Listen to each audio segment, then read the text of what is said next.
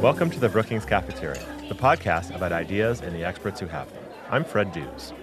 Russian Federation President Vladimir Putin recently announced that he will run for another 6-year term in 2018. He has been either president or prime minister of his country since 2000 and is expected to easily win. During Putin's reign, Russia has reasserted itself on the world stage, sending forces to Georgia, Syria, and eastern Ukraine, and even annexing Crimea.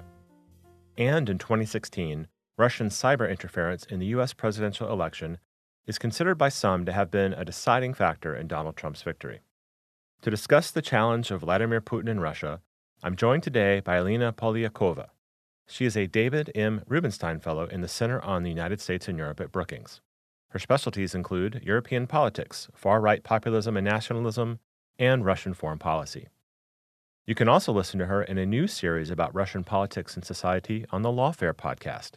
She recently interviewed Arkady Ostorovsky, the Russia and Eastern Europe editor at The Economist. Stay tuned in this episode for another edition of Wessel's Economic Update with Senior Fellow David Wessel. He talks about big changes coming to the Federal Reserve as Fed Chair Janet Yellen leaves and Fed Governor Jay Powell takes the helm. After the interview, I'll present my discussion with Noha Abuel-Dahab, a visiting fellow at the Brookings Doha Center, about her paper on transitional justice in authoritarian contexts, with a focus on Egypt. You can follow the Brookings Podcast Network on Twitter @PolicyPodcasts to get the latest information about all of our shows. And now, on with the interview. Alina, welcome to the Brookings Cafeteria. Thanks for having me. It's always great and interesting for me to talk about Vladimir Putin in Russia because that's what I studied in college. It seems like a long time ago, but it always kind of resurfaces a lot of that old school studies for me. So this is always very interesting to talk to people who are like really experts on this kind of stuff. So thank you. Could you first tell listeners how you came to be a scholar in the field of European politics and Russian foreign policy, and what interested you so much about it to stick with it to earn your doctorate in this field? Sure. Thanks for asking the question. I think I don't have a typical path. I was born in Ukraine, lived there only during the Soviet days, and then my family immigrated in the early 90s, so right during the fall, to the U.S. So I've had the language. Russian is my native language, and I knew I wanted to use it in some way to do research. So long story short, I ended up doing a doctorate at Berkeley looking at issues of the rise of European far-right populism at a time when not too many people were concerned about that. And as part of that, I had considered doing some research in Russia. This was 2006. So I spent a summer living in Moscow and just what we call preliminary research, talking to people, trying to understand the situation there at the time. And already in 2006, this was 6 years into Putin's term, I felt that there was a tightening and a closing, that even about quite banal everyday questions, people weren't interested or willing to talk to somebody who they saw as not from there. And eventually I sort of left that and realized that we all do research in Russia because people weren't going to be talking to me. And fast forward to 2014, Russia invades Ukraine, takes over Crimea, starts a war in Ukraine's east. And what I saw happening at that time was quite shocking, actually. I was living in Europe at the time. I was teaching, and I saw that the Western media reporting on what was happening in Ukraine was basically reproducing the Russian narrative, meaning English language media, German language media. They were framing what was happening in Ukraine in the same way that RT or Sputnik were framing what was happening in Ukraine, which was that the Crimeans wanted to be part of Russia, that the Russian government was actually doing a humanitarian mission in Ukraine's east to try to protect Russian speakers, ethnic Russians, etc. And I was quite shocked by some of the reporting I was reading. And that was a moment when I realized that there's a bigger issue here, a bigger issue of how the Russian government has learned to manipulate our media environment, how they have over time developed an increasingly more sophisticated network of political influence. When I heard a lot of political leaders in Europe, especially not really knowing how to make sense of what the Russians were doing at the time. Now, the situation, of course, has changed pretty dramatically now. I think they have a much better understanding what the Russians are doing. But it took some really dramatic events. I mean, it took the interference in the U.S. presidential elections for us to really wake up to what has been happening for a very long time. Well, I'd like to get your insight on these ways that Russia today and Vladimir Putin, as the leader of Russia, project power. We know Russia has a very weak economy, and internally, at least compared to the old Soviet system, it has a weak political system, even though Putin dominates it internally. So, in terms of the ways that Russia today projects power, we see the conventional means with troops getting sent to some places. But let's talk for a minute about its cyber influence in the U.S. election and then also in some places in Europe. Just in a real brief nutshell, how would you characterize Russia's influence in the 2016 U.S. presidential election? What did it do? I think what we saw in the United States in 2016 was in many ways a replication of what has been happening in other post-Soviet countries, especially Ukraine. And you mentioned cyber, but I think cyber and media, the information environment, they're very much linked. Right? So what we saw actually happening in the United States wasn't just a cyber hack. Countries, intelligence services are constantly trying to gather information. We break into each other's servers, et cetera, for intelligence gathering purposes. But what we saw was this merger of cyber attacks with a disinformation campaign. And it was really that latter part, the disinformation campaign, that was so significant because we really saw our national narratives around the elections being hijacked by a foreign power, them setting the agenda on what the news media were covering at the time. And I think it really took, we're still in that moment now, actually. It's sort of a moment of reckoning, trying to understand how did we get here? How are we so easily manipulated? And I don't mean manipulated in the sense that I think what the Russians did in 2016 actually changed the outcome of the election. I don't think it did. I think we would have had the same outcome anyways.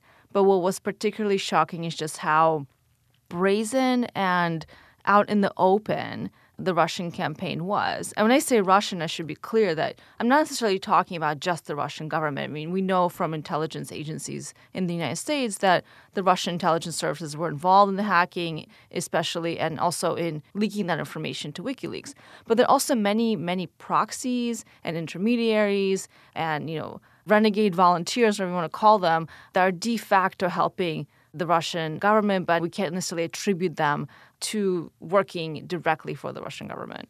You call it brazen and out in the open. What do those facts say about what the Russian government, Vladimir Putin, think about the way that they extend this power now? I mean, back in the Soviet days, it would all been undercover and people would not have really learned about it unless there was a big case. So out in the open, is that saying that Russia doesn't care that we know about it? Well, in the Soviet period, of course, the Soviet Union did use overt propaganda that we knew was propaganda to try to influence international interpretations of various events. There are many instances of how the Soviet Union tried to do this. But I think what's also changed is that, one, there's been a massive technological revolution. The digital revolution has changed the tools that foreign governments like Russia have access to spread this kind of disinformation. And it's also widened the scope of potential actors that could be involved, right? So now it's not just newspapers, it's social media accounts, it's Twitter bots, it's trolls, it's fake Facebook accounts, all of these different things, right? We're just putting up fake news sites that those can be put up very, very quickly. So I think that has changed.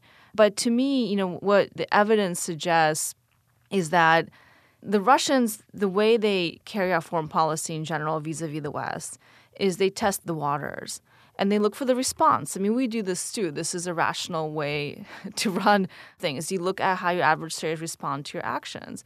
And I think what Putin realized is that there haven't been really severe consequences or responses for what the Russians have done in places like Ukraine, even what the Russians did with their military campaign in Syria.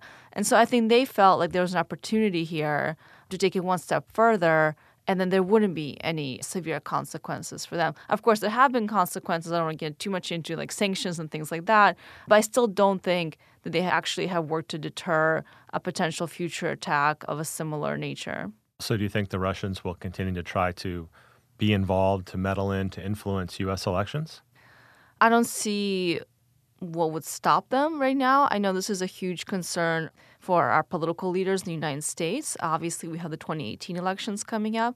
And what we know, looking at what has happened in Ukraine, for example, is that the Russian government and the various intelligence services have a much greater capacity to do a lot more, meaning in our elections so far, we can't tell what the evidence is in terms of them hacking into voting machines and trying to change the vote count.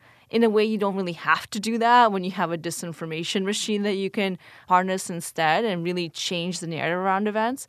But they certainly have done that in Ukraine. They could potentially do that here. Also, attacks on critical infrastructure.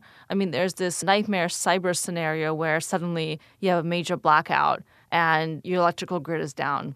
If that were to happen in the United States, obviously that would be a huge crisis. This has happened in Ukraine already more than once, and the Ukrainians have attributed those kinds of attacks to the Russians. So I think, going forward, unless there is a very obvious, set of rules that says if you do this, face the consequence X, I don't know what would actually stop not just the Russian government, but any foreign government that seeks to undermine U.S. interests, U.S. national security, European interests, European national security, from taking this a step further. Well, then that's my segue to this question is, what is in it for the Russian government to interfere in U.S. and other elections specifically? Maybe just focusing on the U.S., if determining the outcome is really not 100% in the cards for them because it's still a huge electoral system, why would they want to interfere in the U.S. electoral process? We have to realize this goes far beyond the elections. I mean, we are focusing on elections because that is the hot political issue. And of course, the United States was deeply affected and shocked by Russian interference and meddling in our elections. But it's really not just about that. It's about, I think, weakening Western resolve, weakening Western consensus. Because from the Russian point of view, Putin is not an ideological leader. Russia today is not the Soviet Union. One reason it's not like the Soviet Union is that there's no clear ideology emanating from the Kremlin. This is also different in the propaganda. It's not that they're putting forward a set of ideas. It's more that they're trying to make us question whether our ideas, our values, and our principles are the right ones, right? So it's about weakening your opponent as a way to strengthen yourself, given that there's very empty ideological space in Russia today. They don't actually have any positive agenda they could put forward, given what you were saying earlier, Fred, about the weakness of the Russian state and the Russian economy.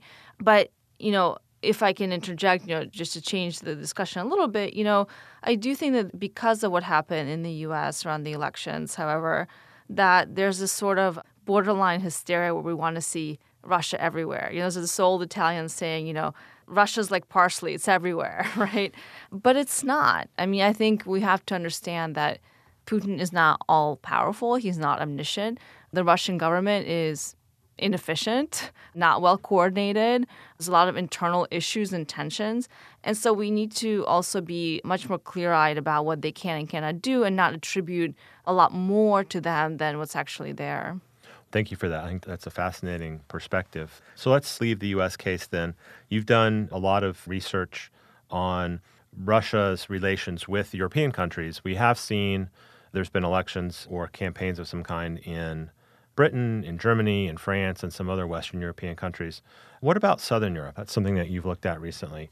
Spain, Greece, and particularly Italy. I read something that you wrote that said Russia is very involved in Italy or working with Italian political parties. Can you talk about what that is all about and what it means? Well, I think if we look at the big picture of asymmetric warfare, or if you want to call it that, which is what we're really talking about. We're talking about disinformation, cyber attacks, is these kind of below-the-line tools. I would say there are 4 pieces that go into that. 2 we've been talking about, that's cyber attacks, disinformation campaigns. Then there's also the export of corruption and kleptocracy, particularly through the energy sector in the Russian case. And the 4th, which is what you're referring to with the Southern Europe cases, is the cultivation of political allies. And of course, not just in Italy, Greece, and Spain, but across Europe, we've seen the Russian government form these increasingly more dense relationships with Europe's, you could say, challenger fringe parties. These are the far-right populist parties that are gaining traction in many European countries today because of internal issues, right? It's not that Russia's driving support for these parties, but they're certainly trying to take advantage of it because these are the political actors who can undermine European countries from the inside, right? And that's useful for the Russians. And in Italy specifically, you're referring to a report that I edited and wrote the introduction for called The Kremlin's Trojan Horses 2. There's a Kremlin's Trojan Horses 1, so it's not just calling out our southern European friends. This is a problem that's pervasive in Germany, the UK, France, and elsewhere. But I think what's most shocking to me about Italy and what comes out in this report so clearly is how dense and long-standing the relationship that the Russians have developed with the Northern League, which is a far-right nationalist Italian political party, and the so-called Five Star Movement, which is now a political party but was started as a movement. And the Five Star Movement is polling as a number one political actor right now in Italy. Italy has elections coming up. It looks like most likely in March.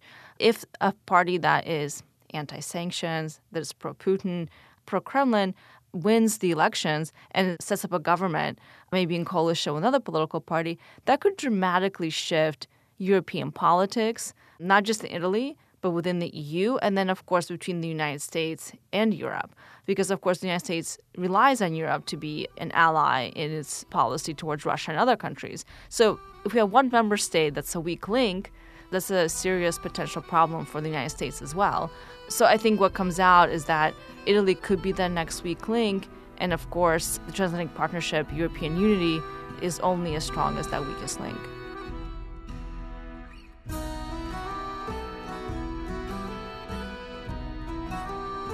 Let's take a short break here for David Wessel's Economic Update.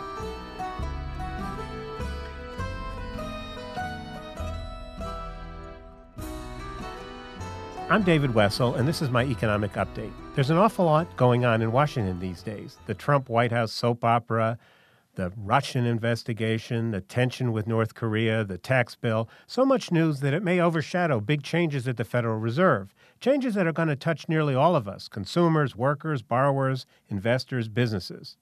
After 4 years, Janet Yellen is about to leave the Federal Reserve with an impressive track record. She's begun to wean the economy off extraordinarily low interest rates with hardly a hiccup from financial markets. Unemployment is down to 4.1%, the lowest in 18 years. Inflation is running at about 1.5%, a bit below the Fed's target, but close to what you might consider price stability. As she said at her last press conference, there is less to lose sleep about than has been true for quite some time. Nonetheless, her designated successor, Fed Governor Jay Powell, faces some formidable challenges. 1. How far and how fast to raise interest rates? The Fed has lifted rates by a full percentage point in the past year. The latest projections by Fed policymakers suggest they see another 0.75 of a percentage point of rate increases in 2018. But that assumes that inflation will rise towards the Fed's 2% target. If it doesn't, Mr. Powell has a decision to make. Could he delay those projected rate increases, as Ms. Yellen has done in the past, and admit the Fed misjudged the economy? Or would he continue rate increases because he sees a tightening labor market as a portent of inflation ahead? 2. The tax cut. Mr. Powell has to judge how the tax bill, assuming it passes, will affect the economy. Will it boost demand in an economy already near or at full employment?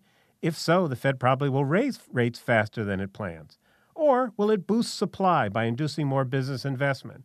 If so, the Fed can relax a bit. The economy can grow faster than it expects without generating too much inflation. Oh, and he probably has to figure all this out in advance. 3. The politics. Donald Trump has not criticized the Fed, but that may not last, particularly if the economy or financial markets stumble in the run-up to the 2018 midterm elections. Everyone will be watching Mr. Powell closely to see if he bends to political pressure or stands up to it. 4. The next recession.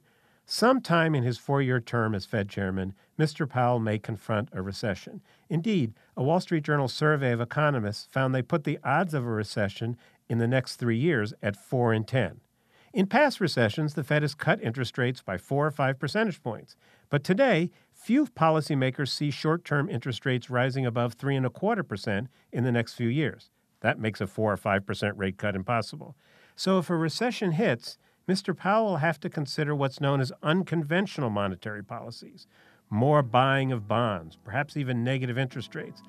And none of those options may be popular inside or outside the Fed.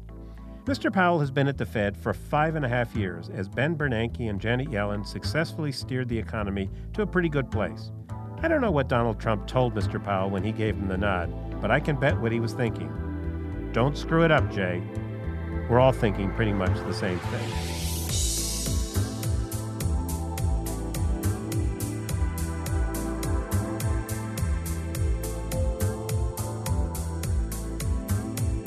You can visit our SoundCloud channel to listen to more updates from David and learn more about fiscal and monetary policy on our website at brookings.edu/Hutchins Center.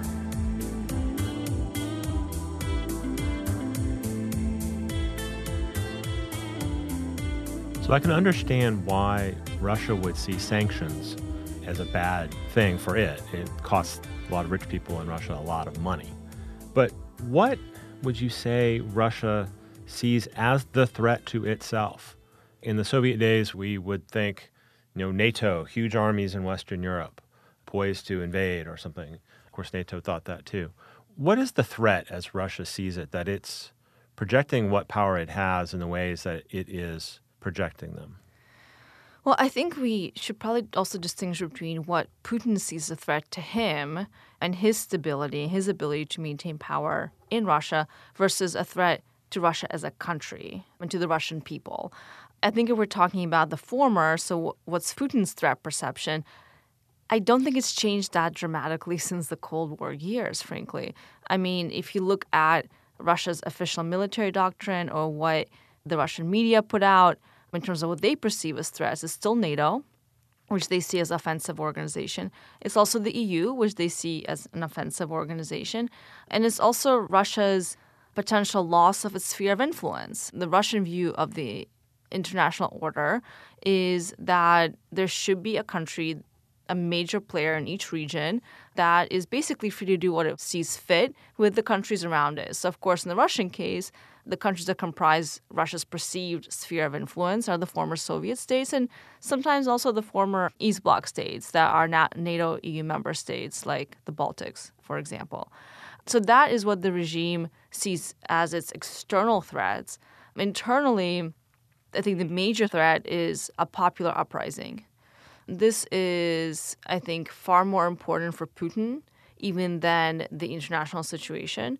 It explains to some degree why the Russians went into Ukraine, because if you have a popular uprising in a country that's so similar to Russia historically, linguistically, culturally, what would stop that from happening on the streets of Moscow, for example? And I think Putin's biggest fear is that somehow Russia will fall apart, particularly driven by some sort of popular uprising. And that's also why the regime has moved so strategically and so aggressively to repress any independent voices in Russia today. Right, the leading opposition figure, Alexei Navalny, is barred from running. I'm not even sure where he is now. Is he still in Russia or is he out of Russia? Is he in jail? As far as I know, he is in Russia. His organization, his campaign, his supporters are trying to fight in the Russian courts. As you mentioned, he's currently not being allowed to compete in the presidential elections despite wanting to because he has a criminal conviction that was obviously politically motivated, trumped-up charges, and they're trying to fight this conviction in the Russian courts right now. It seems to me like Russia is putting a lot of its resources into efforts to influence, to subvert, to sow chaos, rather than building alliances in a positive way. Now, I don't want to compare it too much to the Soviet Union. I don't want to ascribe positive alliances to the Soviet Union, but at least it built relationships with other communist governments around the world, and like Cuba and some in Africa. Is Russia building any alliances using positive and overt means?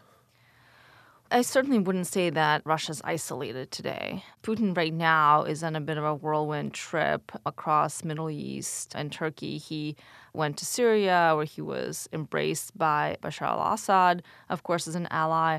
Iran remains a strong ally for Russia. Putin also met with Erdogan. So those relationships are being forged.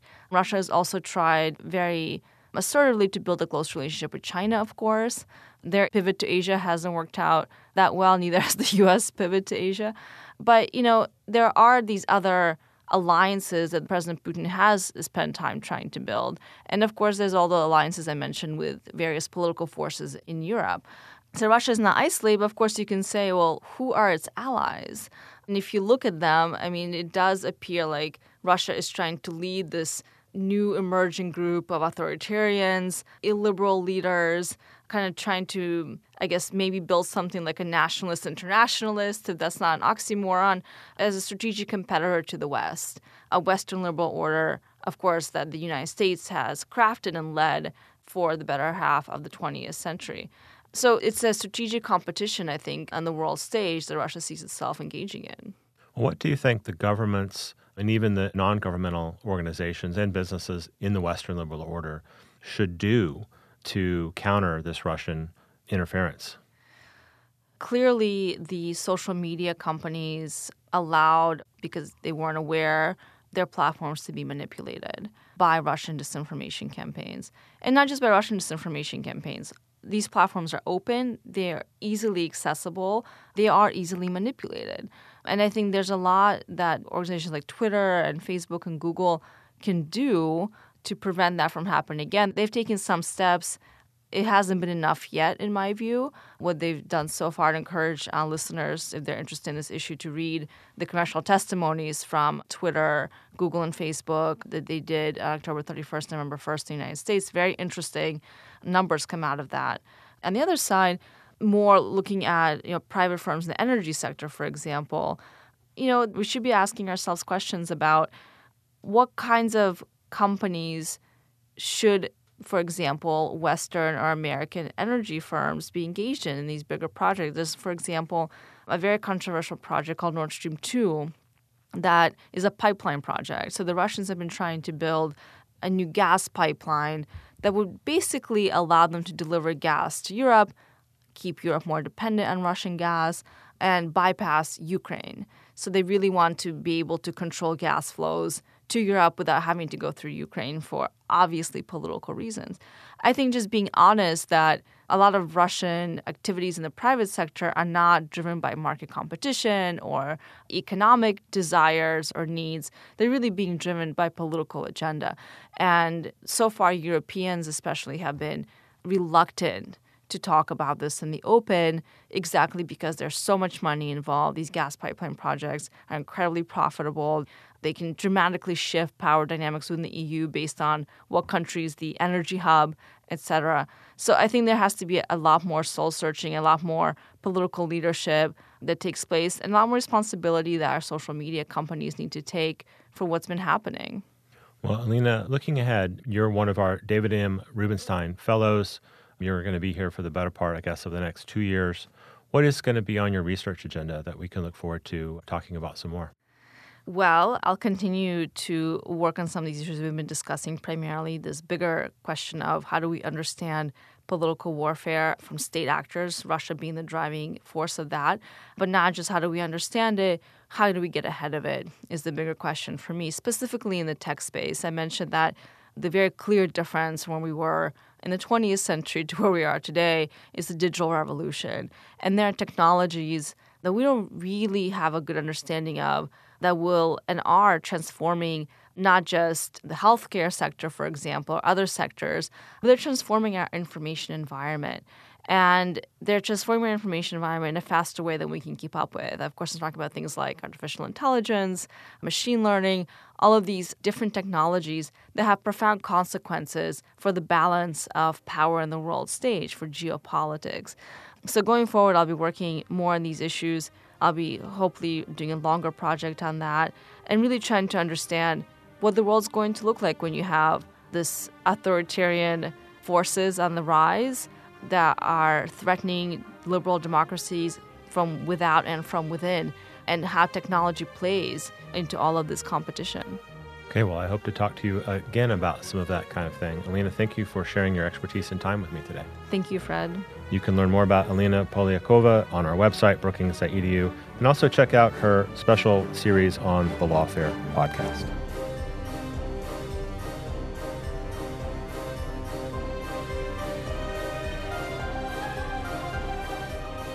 And now, a discussion with Noha Abuel Dahab, a visiting fellow at the Brookings Doha Center. She is the author of Transitional Justice and the Prosecution of Political Leaders in the Arab Region, a comparative study of Egypt, Libya, Tunisia, and Yemen. And also the Doha Center policy briefing, Transitional Justice Policy in Authoritarian Contexts, the Case of Egypt. Noha, thanks for joining me to talk about your research.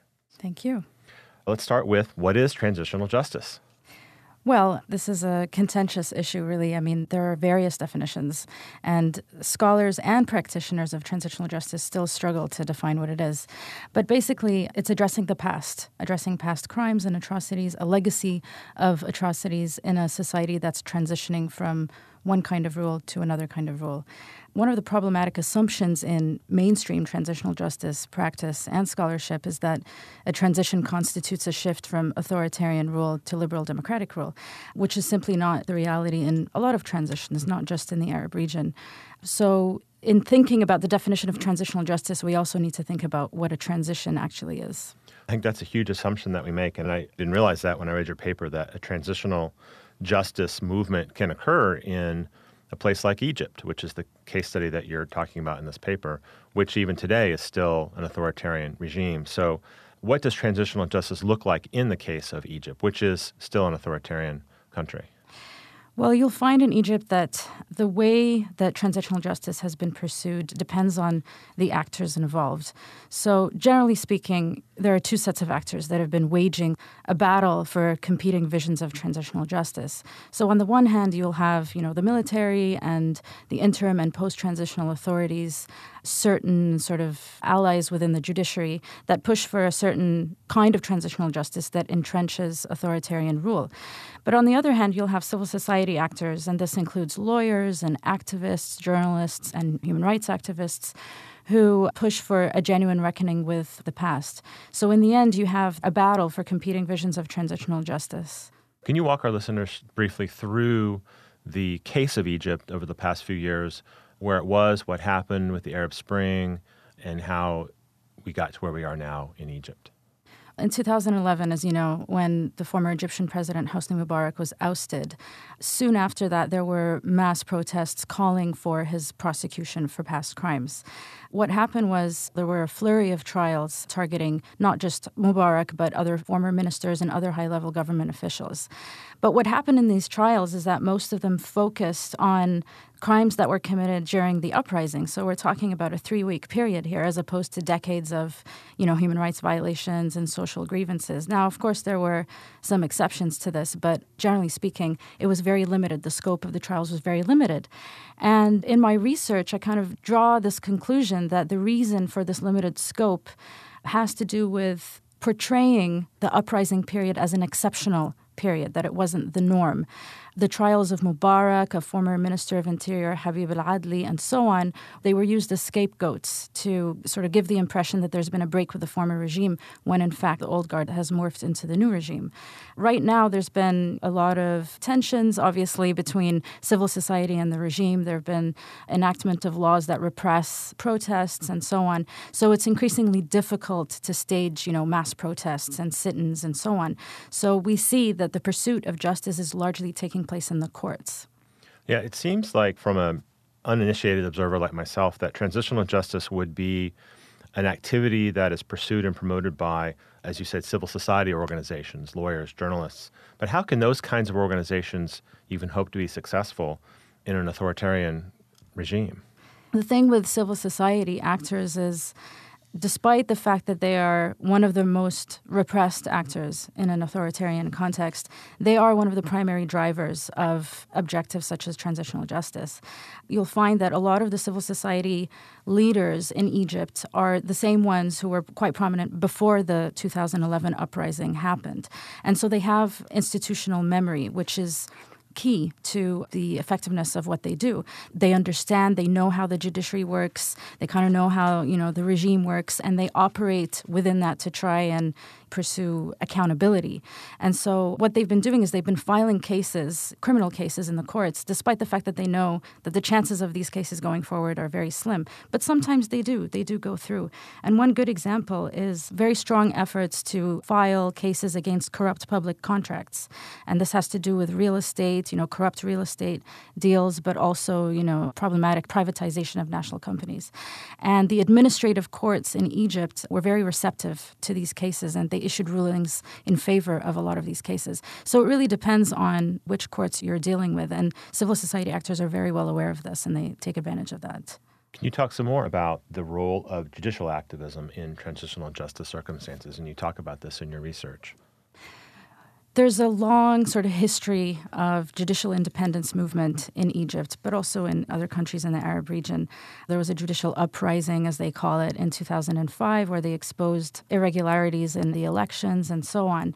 Given the current difficult political climate in Egypt, it's hard to identify these independent elements within the judiciary. But obviously, they're very key partners with civil society in the pursuit of justice. I argue that the role of judges is important to challenge the unconstitutional nature of certain laws. I give the example as well of, all these military trials that have been taking place since the uprising. And judges have a role to play there in sort of putting their foot down and saying this is not the correct venue for such trials to take place. So they need to be more vocal about it. You make an interesting distinction in the policy paper between transitional justice as a process and transitional justice as an outcome. Can you talk about that distinction? Yeah, this goes back to the problematic assumption in the predominant way in which transitional justice has been pursued, which assumes that a transition is a shift from authoritarian violent rule to liberal democratic rule. As I mentioned, when you look at transitional justice, it depends what a transition is. What are we transitioning from and what are we transitioning to? But also this concept of justice differs depending on who you talk to. Some people view justice as forgiveness, others view it as retribution in the courts, and so on. And so it's very difficult, if not impossible, to determine a definitive transitional justice outcome. If you look at Latin America, for example, almost 40 years after the overthrow of military dictatorships there, prosecutions are still ongoing, truth commissions are still being established. So the process of transitional justice, it takes decades. And it's very difficult to explain that to some victims who understandably seek a rapid justice, for torture, for arbitrary detention, for murder, and so on. If you look at transitional justice as a process, this helps manage the expectations of victims, and it also gives them more agency to participate in the process, whether it's through documentation and so on. So in the case of Egypt, whose interests would you say are currently being served by the transitional justice process that is happening there? Well, some would argue that the transitional justice process in Egypt is dead. I don't think it's dead. I think that while the regime has succeeded in clamping down on a genuine reckoning with the past, the struggle for justice still continues, and it's largely being fought in the courts. What's interesting is that transitions take a very legalistic form, right? And authoritarian regimes are very legalistic. They keep enacting laws. And so it makes sense that the battle for transitional justice is largely taking place in the courts. So, it remains to be seen. I think it's going to take a very long time for any kind of genuine reckoning with the past to unfold in Egypt, but civil society remains a primary driver of this process. Well, we know the Arab Spring occurred in Egypt, but it also engulfed many other countries in the region. Are there lessons that you've learned in the case of transitional justice in Egypt that apply to some of these other countries that were affected by the Arab Spring as well? I think that it's important to note that there is a danger in limiting the scope of justice to the period of the uprising, which is largely what has happened in Egypt. Again, with certain exceptions, but generally speaking, it really has focused on a 3-week period. But if you look at Tunisia, initially there was this limited scope as well. But with the establishment of a truth commission there in Tunisia, its mandate extends to 1955 from independence. And so they're really trying to look at this legacy of atrocities in Tunisia. But of course, we know that the political situation in Tunisia is very different from the political situation in Egypt. I think the important lesson to be drawn here is that there is no need to wait for this mythical, ideal liberal democracy to take place in order to pursue transitional justice. Transitional justice can be pursued immediately. And one really good example of that is Syria, which is another country that I've been looking at quite closely recently. Obviously, there's an ongoing war in Syria. It's a protracted conflict, and yet there are Syrian civil society actors based inside and outside Syria who have been documenting and building criminal cases against Syrian regime officials and other perpetrators. So all this to say that, the pursuit of transitional justice need not wait for this ideal transition to take place. Well, Noha, where do you take this research next? We need to rethink transitional justice. We need to rethink what we mean by transition and what we mean by justice. Transitions vary. They're extremely diverse. Just look at the Arab region itself, but also in other parts of the world to realize that. And so I think that in the case of ongoing conflict and resurgent authoritarianism, we need to steer away from these formulaic approaches of certain international institutions that call for, obscure transitional justice measures to be taken, and really think about how to make use of deep state institutions or current institutions that haven't changed from the past to implement some form of justice. Well, Noha, I want to thank you for sharing your time and expertise with me in the studio today. Thank you very much. You can learn more about Noha Aboueldahab's research on transitional justice on our website, brookings.edu/Doha.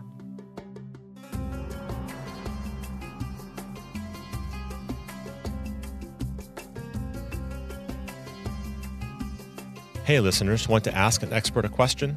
You can by sending an email to me at bcp@brookings.edu. If you attach an audio file, I'll play it on the air, and I'll get an expert to answer and include it in an upcoming episode. Thanks to all of you who have sent in questions already.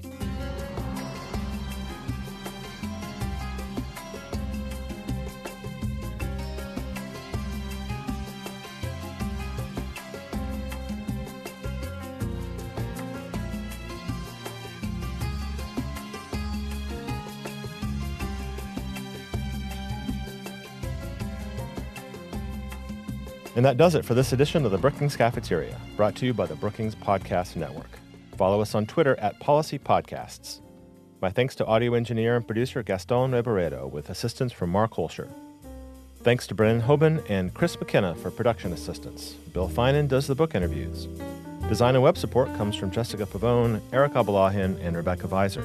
And finally, thanks to David Nassar for his support.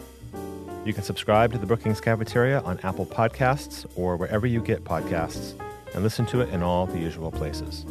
Visit us online at brookings.edu. Until next time, I'm Fred Dews.